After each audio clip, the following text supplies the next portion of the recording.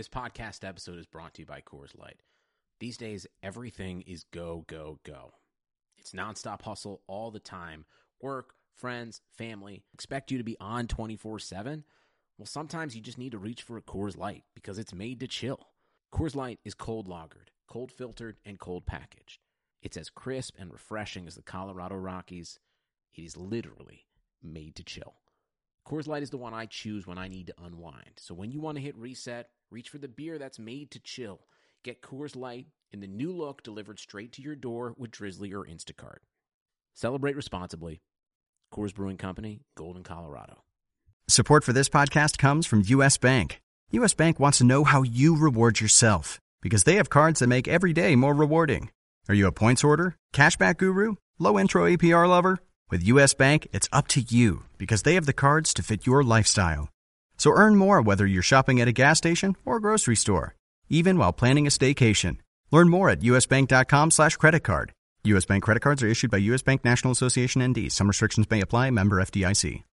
Most Tuesdays are just Tuesdays, except at Buffalo Wild Wings, where Tuesdays are Wing Tuesdays.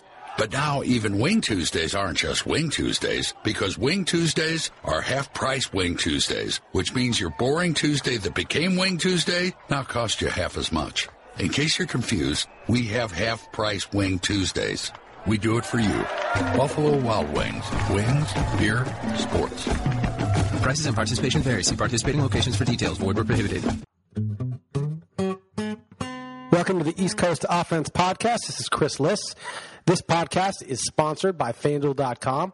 There is a special offer for new FanDuel users. Get a free 6-month RotoWire subscription with a $10 deposit on FanDuel. Go to FanDuel.com/RW. Not only will you get the free subscription, but you'll also have that $10 available to play on FanDuel. More than $40 in value for just $10. Go to FanDuel.com/RW. It's Chris Liss, host of the East Coast Offense Podcast, and as usual, I'm joined by Dalton Del Don of Yahoo Sports. What do we do? We were 2-3 this week in the Hilton contest. Yeah, not great. And even then, one of our wins was the Lions' backdoor cover. Ouch, that's ugly. So we really only won with that Washington game, right? Yeah, pretty much. I mean, it counts, but yeah, we were on the wrong side of pretty much 80% last week. Yeah, I was trying to get you to take Seattle, but you wouldn't do it. Yeah, well, you talked me into. I mean, I certainly didn't want to take the Niners, but yeah, you were on the right side there. That was a domination. And then the Bucs was a team I fought for, admittedly, and they were terrible. And I mentioned this on the XM show we recorded this morning. But not only did I hurt us in the Super Contest pick, but I had them in 2 separate parlays with just their money line. So they just needed to win, not even cover, and they obviously killed me. So I'm not a big fan of Tampa Bay, to say the least. At home, coming off a bad loss against the Rams, first time traveling outside California, and that was just ugly. I mean, it started with a bomb touchdown through the air and ended after a delay in which I couldn't even watch live because I was recording a Yahoo podcast, and just horrific clock management. And I don't know what's going on there, but boy, I was very wrong on that Bucs game. I'm just glad I didn't try to be contrarian and use them in Survivor, and instead I was very, very smart, and I went with the Dolphins, who won that easily. You are such a coward. I can't believe you got on the XM show last week, and I gave you all the math and everything else, and you said, yeah, I get it, but I'm just going to play it safe and go with the Dolphins. Yeah, well, who was your pick, though? Was it the Seahawks? No, I couldn't use the Seahawks. They were my top pick, but I couldn't use them because I'd used them week 1. So I put 2 entries on Dallas and 2 entries on Green Bay. Yeah, okay. I could have used either of them, so fair enough. All right. Well, that was ridiculous. You are a coward, and you do not deserve to be alive in Survivor. I was hoping you used the Bucs because, that play it safe with the Dolphins stuff. Here's the thing. In our minds, we'll think about a game like that, like, okay, Cody Kessler going on the road, his first start, and, Miami playing tough in New England and Seattle. They're going to kill them. And in our mind, it's like it's 100%, right? You're like, they're just going to win. So I can either take the team that's definitely going to win, or I can do this pot odds thing and like totally gamble on Green Bay or Dallas. And the thing is, according to Vegas, the difference between Miami at 81% and Green Bay at 77% was minor, but the ownership difference was vast. And so for some reason, our minds sometimes, because of the skilled players, the players we know, we're kind of binary. If we think something is likely to happen, we treat 80% like it's 99%. And we sometimes could treat 75% like it's 50%. And so Dolphins are like 99%. Green Bay could go either way, right? So it just seems like this crazy thing. But the math is the math. The Vegas odds are the odds. Like that, there was a very small disparity between one and a huge disparity in ownership. And that game just made me realize, don't ever try to think that there's some other truth about the game than just what the numbers say. It's funny. Someone, I believe it came from listening to this podcast. Someone was arguing with me on Twitter that the Vegas odds are not suggestive of the percentage in which they're likely to win. They're just trying to get half the bets on one side, half the other. And I engaged him a little bit, but that's obviously not the case. But I mean, they do want to even out their risk. I mean, they don't want to be all on one side and lose a ton of money. But there are competing forces, right? There's like the people betting the one side and the people betting the other side. And that equilibrium is kind of what the collective wisdom of the market thinks. Even if you cast the odds makers as neutral vig takers, right? I mean, they're still trying to collectively balance, and the two forces that are pushing against one another create, sort of the equilibrium, which is the final line. And that line, both the money line and the point spread, represents a percentage. Now, it's not always right, but if you go over time and you say, like, well, Vegas will be off on either side equally, but over time, they don't usually lose a lot of money. Those lines are pretty tight. Yeah, and I was laughing at myself because I remembered what you said earlier in the year when we both had Seattle, that's the side you want to be on. When everything goes wrong, their quarterback gets hurt and a couple other bounces didn't go their way, and yet they still won. The Dolphins were kind of the opposite for me last week. Everything went right, and they still it took everything going right for them to win, right. Including 3 missed field goals, 1 at the buzzer. But not only were they missing Corey Coleman, their third-string quarterback, making his first start ever, their center was out, but also their kicker got hurt, and Cody Parker wasn't even brought in until Friday, right. And Hugh Jackson hadn't even seen him kick until the warm-ups. And he missed, again, not just the game winner at the end, but 3 field goals. So that was basically the opposite, that everything had to go right, and I still barely squeaked out an overtime win. At least I don't have to use – at least I've used that Miami awful team, and I won't have to bother with them again. How funny is it that, there was a little note on RotoWire and other sites that, Patrick Murray hurt his hamstring. He's day-to-day. Then Patrick Murray's on IR. They signed Cody Parker. Like, you don't think about things like that. It's nothing. It's right. Like a nothing piece of news. You're like, oh, okay. Not like I would ever use that kicker in fantasy anyway. And then 2 days later, that ends up being enormous for everybody's survivor pool across the country. That had a huge impact on that game. Yeah, absolutely. It's funny that I called Miami a terrible team because they're going to burn me tonight. I'm in 2 survivor pools, and one of them I've already used Arizona. It's a 2-strike league, and I used them week 1 trying to be cute and kind of switch it up, even though I felt strongly about Seattle, although that wasn't great. Anyway, My point is I'm leaning toward the Bengals in the Thursday night game, and this Miami team not only gave me a heart attack against those Seahawks week 1, obviously they gave me a heart attack being on them last week, right. And I'm sure they'll give me a heart attack tonight by playing well in Cincinnati. Yeah, that would be funny. I put the Bengals on one. I have Arizona as my team, but it's not so strong above the Bengals, so I use those 2. And I use Washington in my rebuy pool.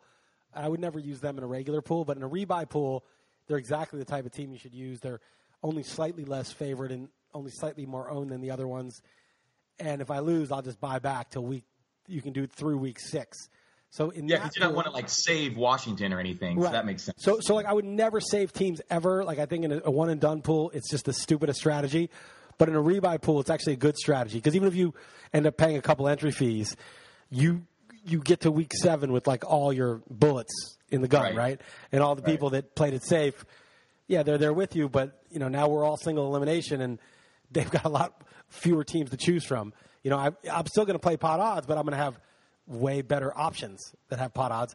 And since a lot of those teams will have been used already by the people that didn't rebuy and played it safe, they won't be available to them, and they will be available to me. So there'll be high percentage to win and very low usage in my pool. So that's like a very worthwhile situation to save teams. But no non-rebuy would I ever save a team. I'm always best pot odds, including chance to win and payout. Yeah, it sounds like we're in the same. We actually agree this week though with survivor teams. Arizona 1 and Cincinnati 2. So before we get to the against the spread picks this week, I know you hate to talk about actual fantasy players in this podcast, and I appreciate the contrarian view we take. But I do want to ask you about Terrell Pryor. Watching him in that Miami game, I was just terrified every time he was involved in a play. I mean, 14 targets, was a monster as a receiver. And the fact that he can play quarterback now, who knows when Josh Gordon comes back, that could help him when he plays quarterback, or if McCown comes back and Corey Coleman. But, I mean, I kind of bid aggressively on him in two leagues in which he was available. I spent 65% of my budget on him. And in DFS, he remains cheap this week. Washington can't play defense, and all those guys are still out. Can he just be a total monster if he's playing 10 snaps under center? Yeah, I counted he had 23 chances last week. He had like 5 attempts, passing attempts. He had like 4 or 5 rushes, and he had like 13 targets or something. So 23 attempts is a lot for somebody who qualifies at the position of wide receiver. That's really good. So, yeah, I think there's a lot of upside. I think Norman may be guarding him, though. It's not like there's anyone else for him to guard. Right. Put a damper on his receiving, and then, but if he's still running Wildcat, and why not? It's just weird to me. Wasn't he in the Patriots camp last year, preseason? And it's so annoying because Mike Dory was like, you have Pryor too high, like last summer, because I had him ranked like 60th or 70th among receivers, and so we made this and Eddie Royal lower, and he liked Eddie Royal. So I said, okay, I'll make you a Terrell Pryor Eddie Royal bet. And he won because Royal, he was terrible last year, but he got like 200 yards and Pryor got like nothing. So I had to pay him $20. But obviously I was right to rank the guy aggressively in the event that he got some work. That's the whole thing. I should have said, the chances that they're a top 40 player. It's odd to me that the Patriots or whoever if only Bill Belichick knew how to, identify and get the most out of talent, right? He didn't see this one under his nose. It's one game, so let's not get too crazy, but the dude is 6'4", 230, runs a 4.4, played quarterback for half a year in the NFL. You can't find a use for this guy on your roster? You need to make room for Aaron Dobson, who you finally cut, or, whoever else they had. I don't know. It just seemed a bit bizarre. Danny Amendola, is that important to you? Right. Yeah, I actually don't remember him in Patriots camp, but that is a good point about Maybe it was just Norman. a rumor. I want to look that up. I thought he was in Patriots camp, but maybe they were just thinking of signing him. I don't know. I'm gonna Google this as you talk. Start talking. Fill some air. All right. We need to go 5-0 this week, and I liked some games. We can talk. I avoided looking at your beating the book. Although I did look at a few stat picks things. So I think I know a little bit where you're leaning one way or the other, but I tried for the most part to come in with a clean slate, knowing your views here. So let's get to week 4. So we worked out for the Patriots, but they did not end up signing him. I think is what happened. So gotcha. All right. Very important to clear that. All right, so let's go over these picks. You ready? Ready. I'm actually looking at my article, but tell me if the lines are different in the contest. I have Dolphins +7 at Bengals. Is that still the line? It's 7.5 on Super Contest. Okay. Well, I like the Bengals here. I think in a short week, the Dolphins coming off this sort of emotional total crap win that they know is crap, that really took a lot out of them. I think these Thursday night games are often lopsided. One team's kind of there, the other team isn't. And I think this is a good setup for Cincy to get back healthy and beat the Dolphins. So I'm laying the wood here. Yeah, I took the points in the staff picks just because I like I said, this Dolphins team, whenever I write them off, they seem to keep it close enough. But I could see it. I don't feel strongly about using this game one way or the other. I'm going to use the Bengals as my second choice in Survivor. So I could see a blowout. But Miami, that Tannehill's getting like 7.9 YPA through 3 games or something really surprisingly high. That's a really noisy stat in 3 games, though. Yeah, for sure. So I could see this either way. I don't feel strongly, but I took the points as far as staff picks goes. Colts -2.5 versus Jaguars. Games in London. Yeah, 6:30 a.m. I would like to fade both of these teams. They're both garbage, but I'm going to take the Colts. They've impressed. They've been less awful, let's say, and this is obviously a neutral field, so less than a field goal. Andrew Luck, man, Jacksonville is just so bad. So I took the Colts, but this is not one of my most favorite bets of the week. Yeah, I actually like both these teams this week. Jaguars are disgusting, but I think they're a good buy low. And I thought Andrew Luck played great against the Chargers, and the Colts D was a little bit better than it had been. I think they're getting a couple pieces back. I took the Colts too. I think they're 2.5 is kind of a no man's land line. I mean, if it's less than 3, it's almost like a pick 'em. And you have to say the Colts are better right now, just at least on offense with the quarterback disparity. So I'm pretty good with this one. I'm not like necessarily saying it's one of the 5, but if you were big on it, I would use it. Okay, yeah, I hear you. I heard a crazy stat from Scott Pianowski on their the Breakfast Pod with Mike Salfino, and he said that Blake Bortles has thrown 3 touchdowns in his career in the first quarter of games. Like that is insane. He's obvious. Talk about maybe the fact he gets all his stats in garbage time might actually be underrated at this point. I mean, that's pretty bad especially when you're like scripted the first 15 plays. Obviously, some coaching that falls on, but geez, that's awful. So if we're scrambling for a 5th game, you could talk me into this. Why do coaches script the start of a game? That seems like the stupidest thing ever. What if the defense is totally different than you expected on the first? I mean, why would you script it? Why wouldn't you just see what's out there? Anyway, yeah, Bortles, I saw a little bit of that game, and he was garbage last week. I mean, terrible. Almost like he was point shaving. He was so bad. All right, let's move on. Browns +8 at the Redskins. I really did not feel strongly about this. I took the Browns +8. I just thought, let's see the Redskins play a good game. The Giants gifted that one to them last week. Let's see them play a good game before I'm laying major points with them. Yeah, Cody Kessler started off last week with a fumbled snap, a delay of game, I believe, and then he was sacked. But then he looked really good after that opening drive, or at least solid. It's certainly the expectations were low bar to clear.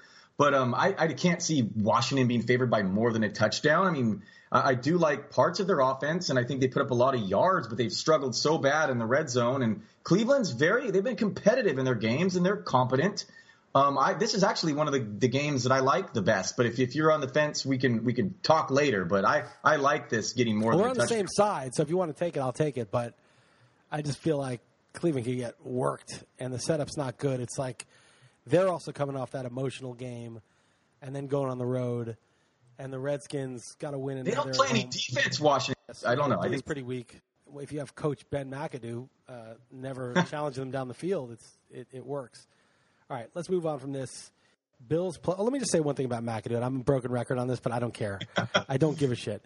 So the new thing, and these Giants beat runners, I was getting back and forth with this guy, Ralph Vacciano of SNY. He's one of the Giants beat writers. Oh, I know the name, actually. Anyway, they're so sycophantic to McAdoo, and they always criticize the players, and I was on him, and he was kind of pushing back, and I was, it's kind of this back and forth. It wasn't that harsh, but I was sort of like, come on, man, he's like, I don't agree with you about the play calling and all this stuff.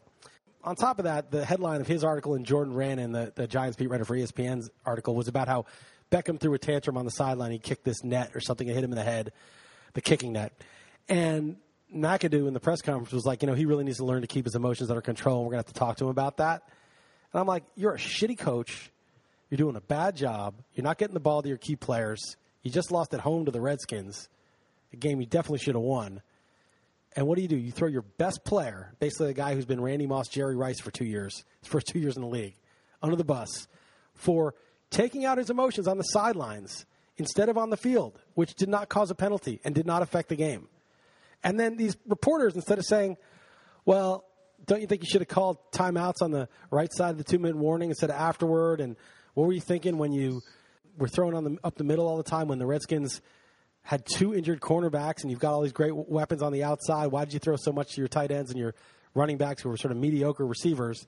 Instead of saying stuff like that, they're writing down what McAdoo says, like stenographers, and saying, Odell Beckham says McAdoo needs to, keep his emotions in check.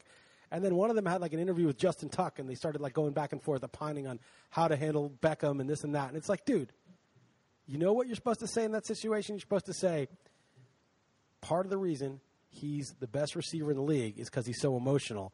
And we want him to keep doing that and just channel it healthily like he did in this game where he did it on the sidelines and didn't cost us a penalty. End of sentence.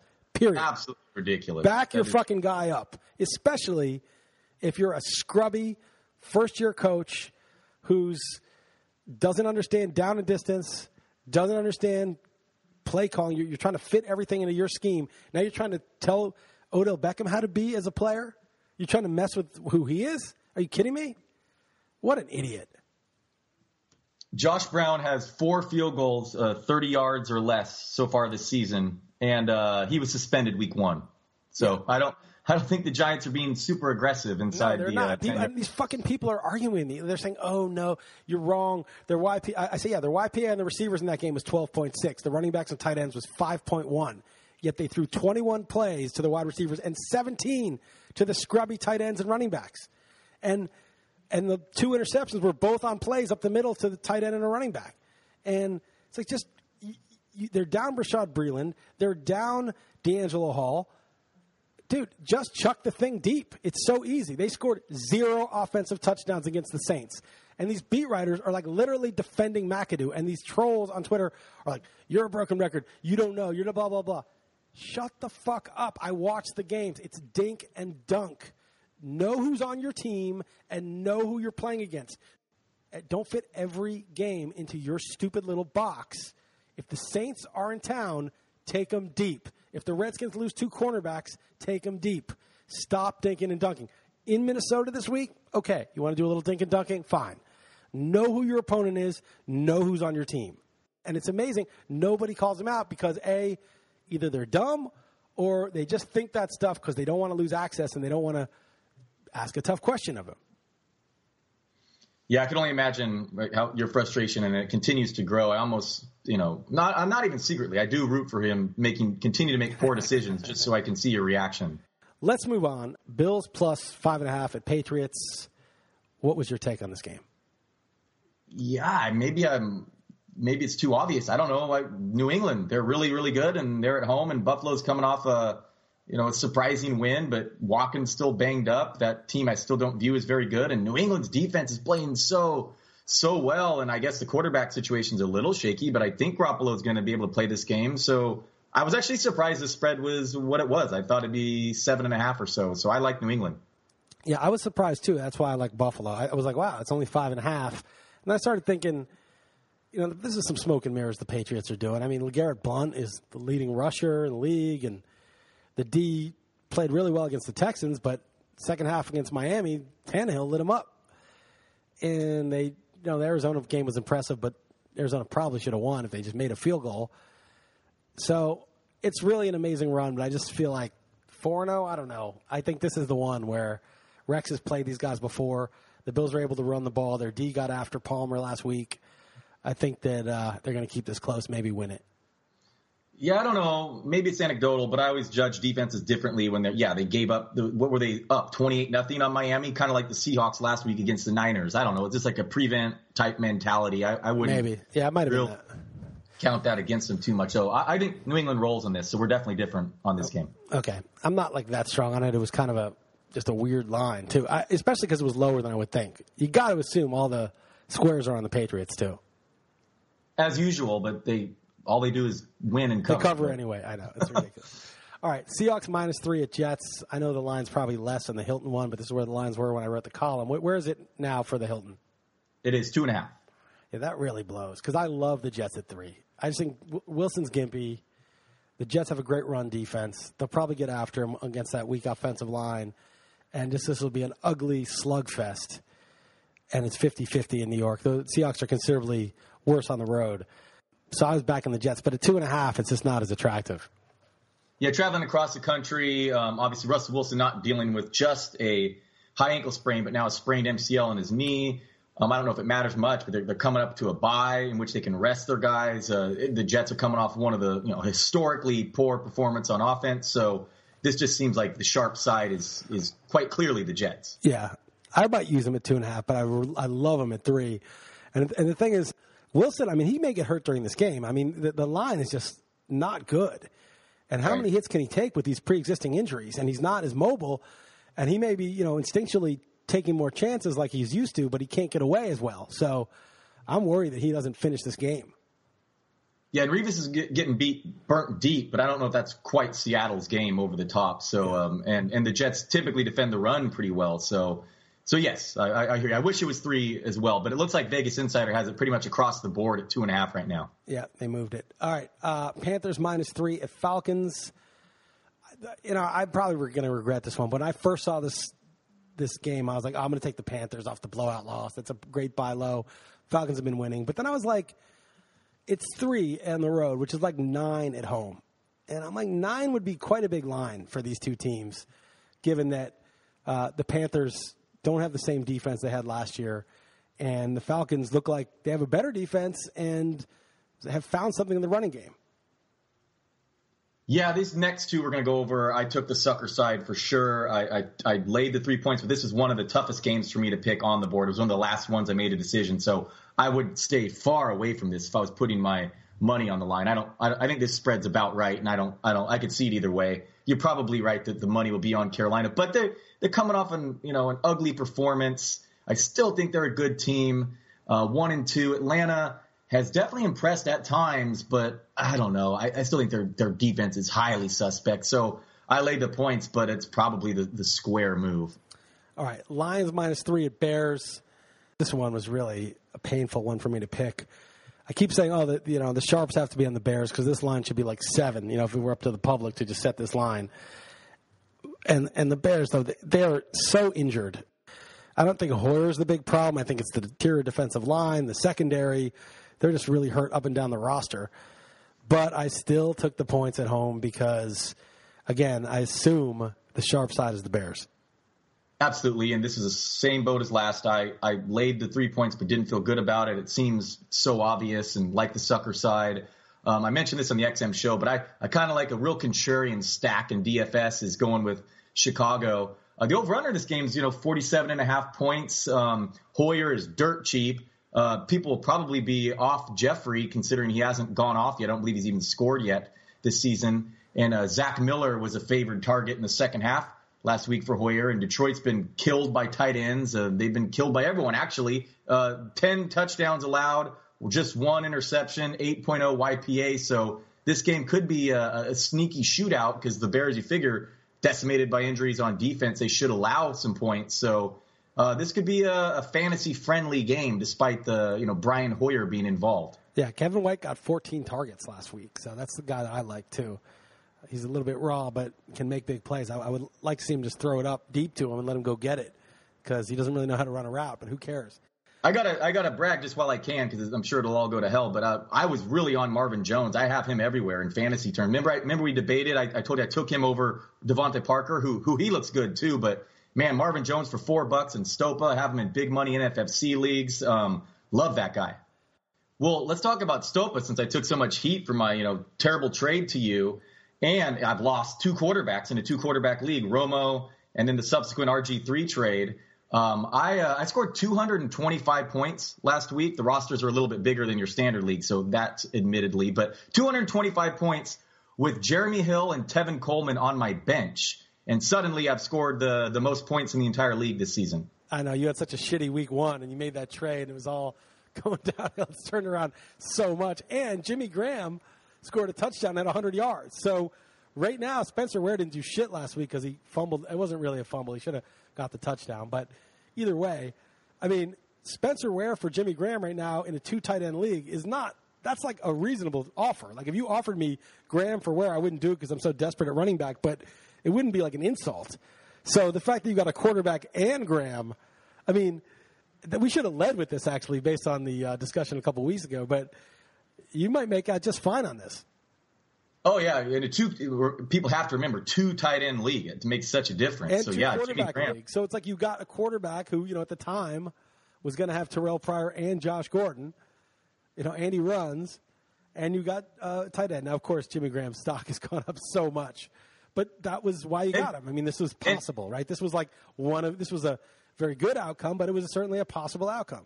One other defense I made after I was getting killed for the trade, too, is we don't know that maybe the Eagles' defense turns out good this year. Right. Remember? Because he had to touch that bad game. I'm like, don't get me wrong, RG3 probably was going to be a bum or get hurt. Right. But that was one of the defenses I made. Who knows? Maybe he came across a defense that turns out to be really good. And it did. Look what it did to absolutely Ben has so far. Yeah, that was on the road, too, wasn't it? Look what they did to Ben Roethlisberger in Philly. Right.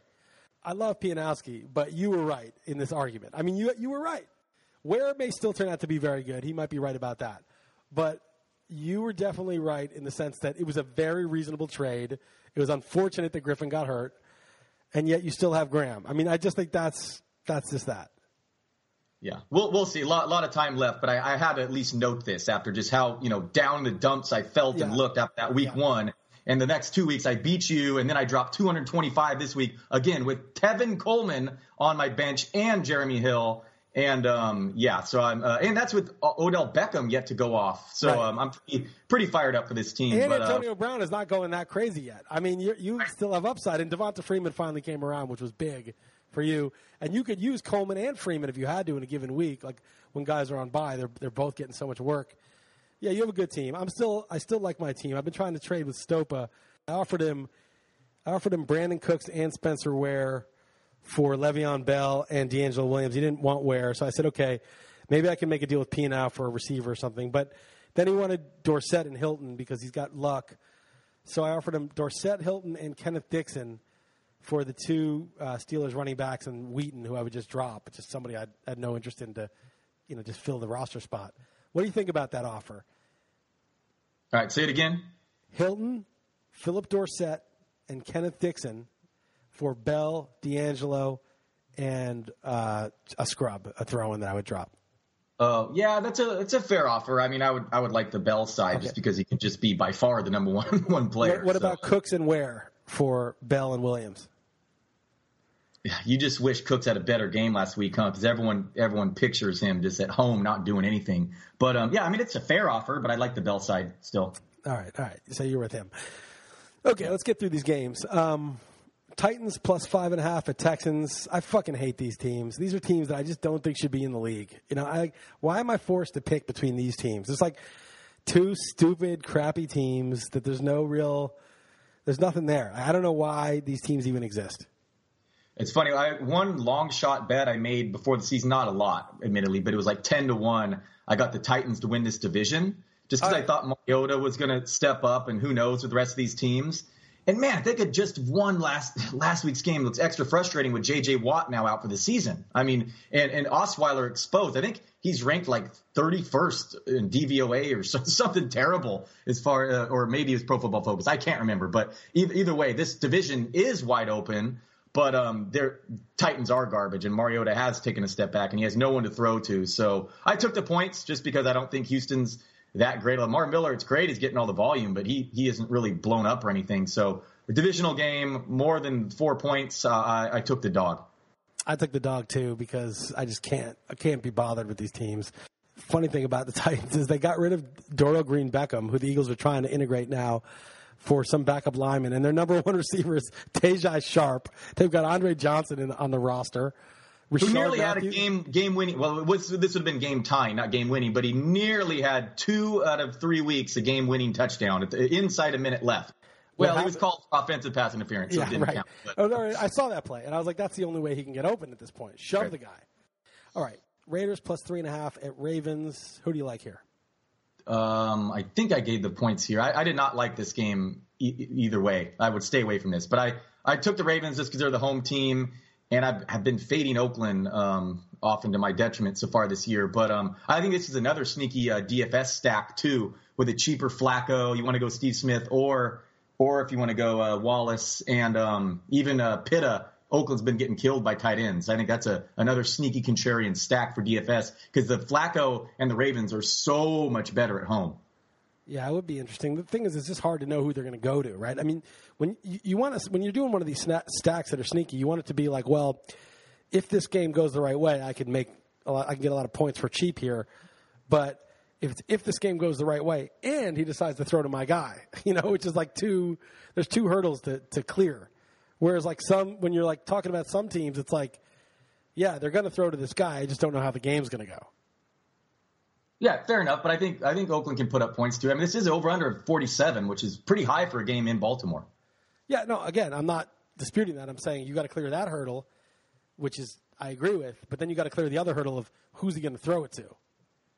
Right. No, I know, and it's weird too because Steve Smith clearly gets way more of the he leads the team in targets every week, but I don't believe one of them has come inside the red zone yet. And Wallace only gets 6 targets a game, but they could be bombs. So it's really tough to pick between those two as well. So, and even Perryman's back in the scene. So I hear you, but that's why I'm saying it's contrarian and they're cheaper. Yeah, that's true. All right, Broncos -3 at Bucks. Who'd you take in that? I didn't hear. Sorry, I forgot to say. I took the Ravens. I think some teams have a wider home road disparity than others.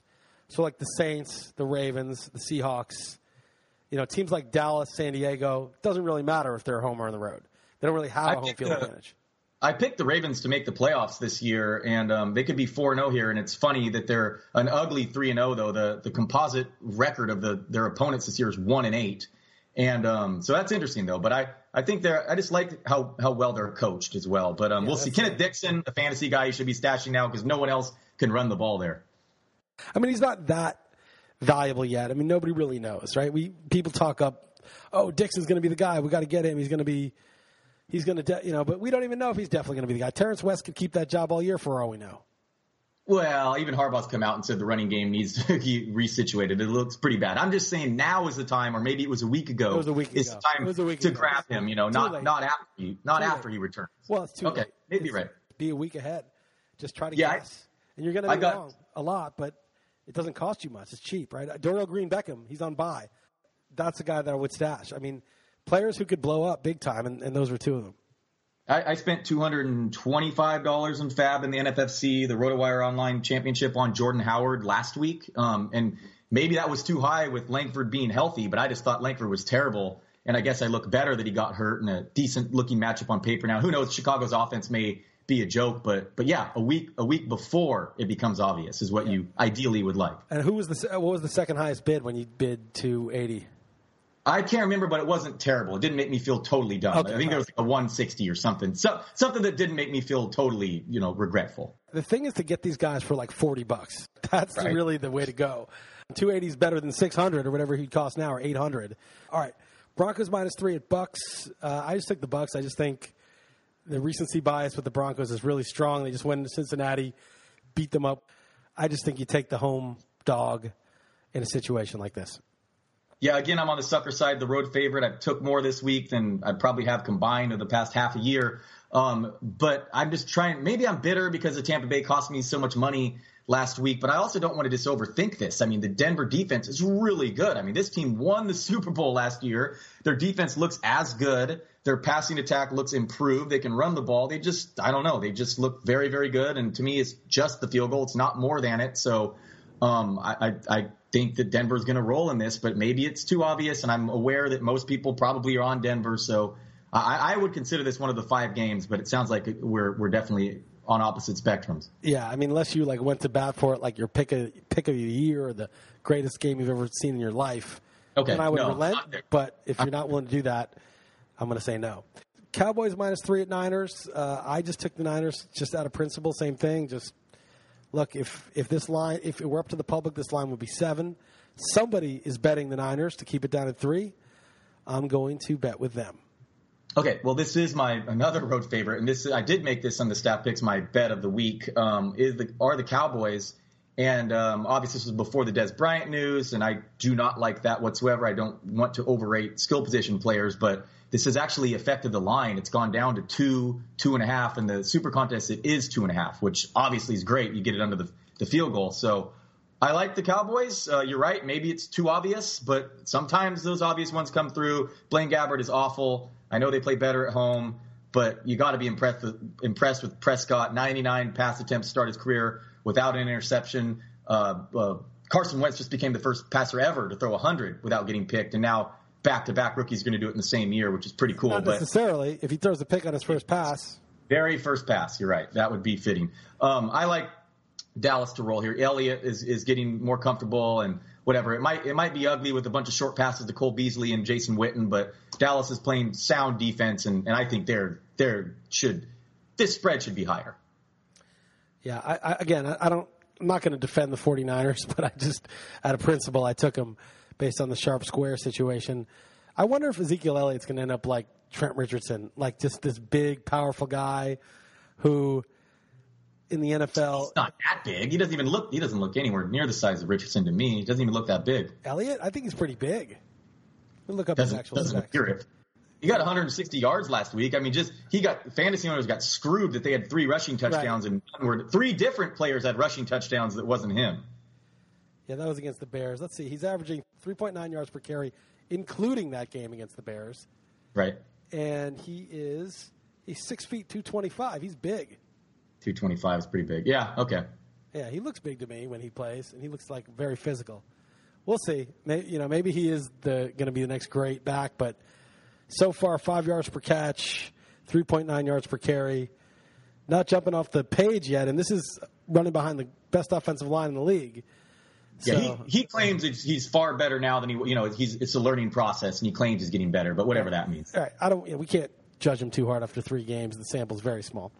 All right, Saints +4 at Chargers. I really like the Chargers here. I love fading the Saints on the road. I think the Chargers are okay. They're not bad. And they're going to light up this defense. This defense is probably the worst defense in the league. And the Saints Probably. Well, the Colts is pretty bad too. But, probably the worst in the league. The Giants could not score an offensive touchdown because of how well they're coached. And Drew Brees is just average on the road. So if you have a league average QB going against an average defense, and then you have a good QB going against the worst defense in the league, and you've got the home team and they're only laying 4, to me that's a good deal. Yeah, I mean, New Orleans was there was a strong argument they fielded the worst defense in NFL history last year. The quarterback rating against was better than the year in which Manning threw 55 touchdowns, and they allowed 29.8 points per game. This year they're allowing 33.7, and that's with the game against the Giants. So, I mean, the defense. Think about how badly the Giants had to be coached to not score an offensive touchdown at home against this team. I mean, I can't even believe these people are arguing with me. It just drives me crazy on Twitter that I have to argue the obvious. It was like my friend, Chris Farrow. I think it was him. He said he had a friend who would just argue anything. And he used to argue that some random guy, I don't know who it was, I can't remember, some player, was better than Jerry Rice. And it wasn't like Michael Irvin's better than Jerry Rice, even though that would be absurd in itself. It was like somebody who was not even a Pro Bowler. And he would seriously argue and make all these arguments why he was better than Jerry Rice. And, you can argue all this stuff. Well, if he got the opportunities and you got to look at the quality of the quarterback, you could fucking argue anything. Yeah, let me correct myself. They're actually giving up 32 points per game. The team that's allowed the most of the 33.7 is Tampa Bay, but still 32 is more than, a field goal more than last year, and the point remains. That was just embarrassing, the tackling, and that was just a free-for-all against Atlanta on Monday night. That was really just ugly. I mean, they already had the worst personnel, and they've suffered injuries. San Diego, I thought they really kind of left some points on the field last week in Indy. The offense, that screen pass to Gordon should have been a walk-in 16-yard touchdown. The lost fumble late. But they're going to – I do not like San Diego typically as favorites, but I'm with you here. At home, they should just score a ton of points. Tyrell Williams, very cheap in DFS. Hunter Henry, I believe, close to the minimum if Gates misses this. And Melvin Gordon, another great matchup. They should just throw up a ton of points at home against this Saints team that's awful both home and on the road defensively. So I'm with you here. We could use this game if you want. Because this is one of my best bets. And the other of my best bets is the Rams +8 at Cardinals. I really like the Cardinals. I just think Jeff was talking about how he watched the game rewind of the Bills-Cardinals, and he said the Cardinals just left so many points on the table. The Bills got really lucky. The score was not indicative of the sort of back and forth between those two teams. Cardinals blew out the Bucs at home the week before. The Patriots, they should have beat on that field goal, and obviously that was a tough team, tougher than we realized, the Garoppolo Patriots. So I just think the Rams, coming off the win against Seattle and the win in Tampa, I think this is and this line is pretty big considering the directions these teams are in. I think the Cardinals are a good buy low right here. Yeah, I'm with you. I didn't work out so well when we used my survivor team, Miami, given a lot of points in the Super Contest last week. But Arizona should bounce back. I worry about the Rams in these divisional games, but maybe that's more so the Seahawks. But I hear you. Arizona should bounce back, coming off one of the ugliest performances. Hopefully Carson Palmer's not a broken man. Right. There's some worry about that. But again, I'm going by Jeff, who watched the entire game on Rewind, and he said Palmer looked okay. He got hit a lot. He was under pressure, but he didn't look like a broken man. And LA certainly doesn't look like a team built to come back. So if Arizona jumps out to a lead here, it could get ugly. Yeah. Okay, good. We'll use that one. Chiefs +5.5 at Steelers on Sunday night. I was really 50-50 on this. I went with the points in the end, but to me, this is a coin flip. Completely agree. I went back and forth, and right before I sent in my picks to you for the stat picks, it's one of the only ones I've done all year I think the other one was the Giants and Saints, which you talked me into in the podcast. But that was right. The Giants Saints was right. I mean, I knew the coach was bad, but they got 9 YPA to 6. If you do that, you almost never don't cover the spread unless it's like a 20-point spread. I mean, you out YPA someone by 3 yards. That's just ridiculous. This podcast is sponsored by Ben McAdoo. But anyway, this is the only other one that I switched this year, and I switched from the points to giving them to Pittsburgh, and then I noticed in stat picks, I believe everyone else was on the Chiefs, and I'm the one against them. So bottom line, I wouldn't touch this game, but I picked the Steelers officially. Yeah, I got no real strong opinion on it. Okay, Monday night, Giants plus 4.5 at the Vikings. I would use the Giants. By the way, the Vikings are 16-3 against the spread in their last 19. Crazy. I have been fading them all year, but last week I actually took the points. I took them against Carolina. Didn't expect them to win in that fashion, but yeah, I did know that. It's very impressive. They're a great underdog the way they play and with that defense, but I think as a favorite against a Giants team that plays in this cowardly way is actually not good. I think like McAdoo's sort of small ball game. I was comparing it on the XM show to bunting and moving runners and giving up outs for bases. That's what that dink and dunk shit is like instead of swinging for the fences. But that will actually, in a game against a tough defense, keep the game closer. And that it's sort of like cover and lose. It's like McAdoo has a good cover and lose strategy against the Vikings, I think, with 4.5. I don't like the Giants as 4.5-point favorites, no matter the opponent, and I do like them as 4.5-point dogs. Okay. I'm totally with you, and it's not just you being a Giants guy here. I think they're a very solid team that should keep this close, so I would be fine using this. Okay, so we're going to use the Giants. We're going to use the Cardinals. We're going to use the Chargers. So we have 3. Yes. Okay. Yes. Okay. You do not like Broncos or Patriots, correct? You want to knock those off? I like those too, but I do no. really like the Patriots. You can use them. I wouldn't, but it was kind of a coin flip for me, so I wasn't like – I'm not wedded to the Bills. Okay, what do you like better, Patriots or Cowboys or Browns? Those are the other teams I kind of like. The Browns I would take because I took the Browns. Okay. The other two you did not take, but we could consider Cowboys. Okay. Then what? Colts or Jets? No, you don't like. What about the Jets at 2.5? I like. No. I would still take the Jets at 2.5. Obviously, 3 would be way better, and I would also take the Colts. Okay, so do you have a lean Cowboys, Colts, or Jets? Jets or Colts? I'll give you the choice, not Cowboys. Taking away my best bet, but that's fine. Oh man, that is. I don't feel strongly. If you want to step up big for the Cowboys, you can always do it. If you want to just step up and say, you know what, I'm guaranteeing this one. This is a lock. I will go Cowboys. It is less than 3. If you want to step up and be like, this is like my game of the month. It's not my game of the month, though. It's not. If you were a real man, would just step up and take the pick that he thought was best. I'll give you the opportunity. But if you're not willing to put yourself on the line, your credibility to our listeners. I'm willing to do that. I felt that way. I am willing if I felt that way. And I have done that in the past year. But I don't feel that strongly as a road favorite. I mean, no. But think about it the other way. Like, you don't feel that strongly, but then again, your credibility is not that valuable. So you don't need to really. That's true, too. Yeah. It's reverse pot odds play. Right. So I would take the Colts. It's a little suckery, I think. The Jets, to me, is probably sounder. Actually, take the Jets. It's just sounder, I think, than the Colts in terms of handicapping principles. Right. Okay, so we got Chargers, Cardinals, Giants, Browns, Jets. Yeah. All right. Okay, it sounds good. We can maybe talk. We still have some time to make any changes if we want because we're not using tonight's game. So, right. But yeah, looks like a good start. I'm okay with those. Let's quit messing around, though. We got to get on this. I need to win this money. I've already spent like 20% just thinking we're going to win this whole. I spent $600,000 last week thinking we're going to win this shit. All right. Well, we better improve on these 2 and 3s the last couple weeks. So, all right. And let me just one politics thing, and I'll ask you, what did you think of the debate? I want to hear your opinion. It didn't change my mind much whatsoever. The Donald Trump sniffling really did distract me. Like, it was just so loud in the microphone. But it didn't change my opinion much. Think you believe the rumors that he's on coke? Because in my opinion, if you're 70 years old and you're addicted to cocaine and you're as functional as he is, that's a point in your favor. Yeah, no, it's funny to joke. And Howard Dean, is he the guy who tweeted that?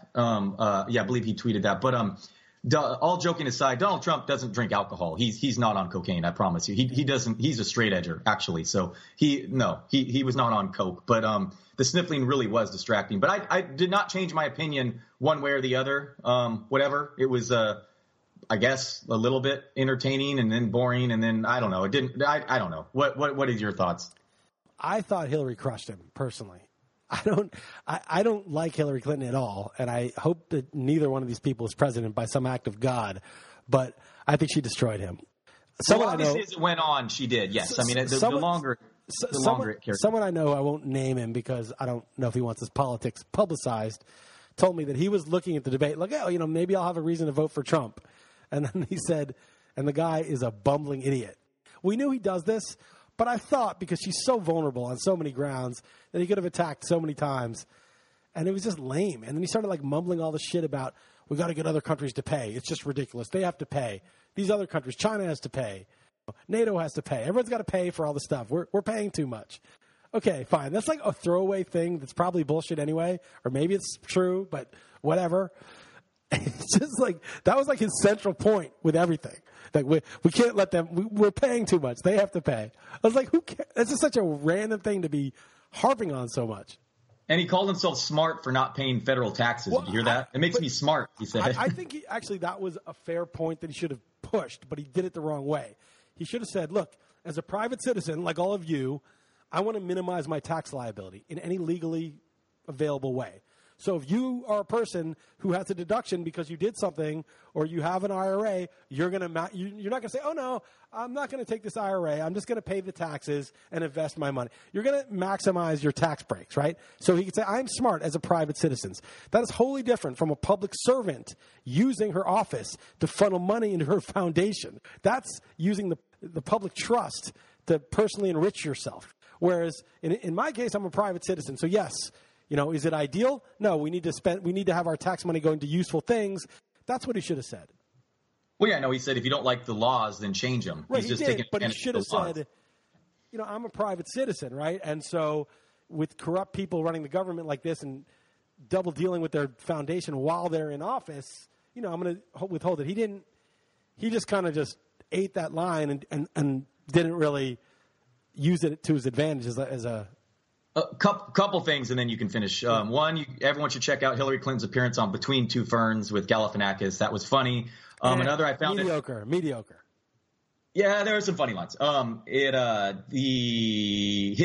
What about him like addressing and walking through and taking Q&As after the debate? Like no one ever does that. It's just so funny. He's just so different. It was so late here. I finally turned it off at like 4:30 in the morning my time. So okay, I didn't see the end. I saw like 2/3, and I was like. At first, he came out okay. Then she started cleaning his clock. And I just thought she won because he's a fucking bumbling idiot. And she, even though, again, I don't like her, she was just pretty composed, answered the questions, just kind of like blew him off and was like, whatever, whatever ridiculousness you're saying, who cares? Here's what we're going to do. And I don't agree with her, but I think that was the right way to go about it. That may be very true, and I think that most pundits would agree with you. But my last and final question to you is: Do you think that the general public came away thinking that Hillary crushed him? I do not think that. I don't think it moved the needle. Yeah, I don't know. I don't know what the effects of it is. I think any smart person would think that she crushed him, but I don't know in terms of the average voter. What the deal is. The odds her odds actually did increase in the betting markets. It did slightly from like 60 to 66%, I think I read. Oh, yeah. Sorry. I just got an email from Heather saying we got our visa from Portugal. So we're in. Oh, nice. I mean, that was like a risk, dude. We were fucked. We didn't get that.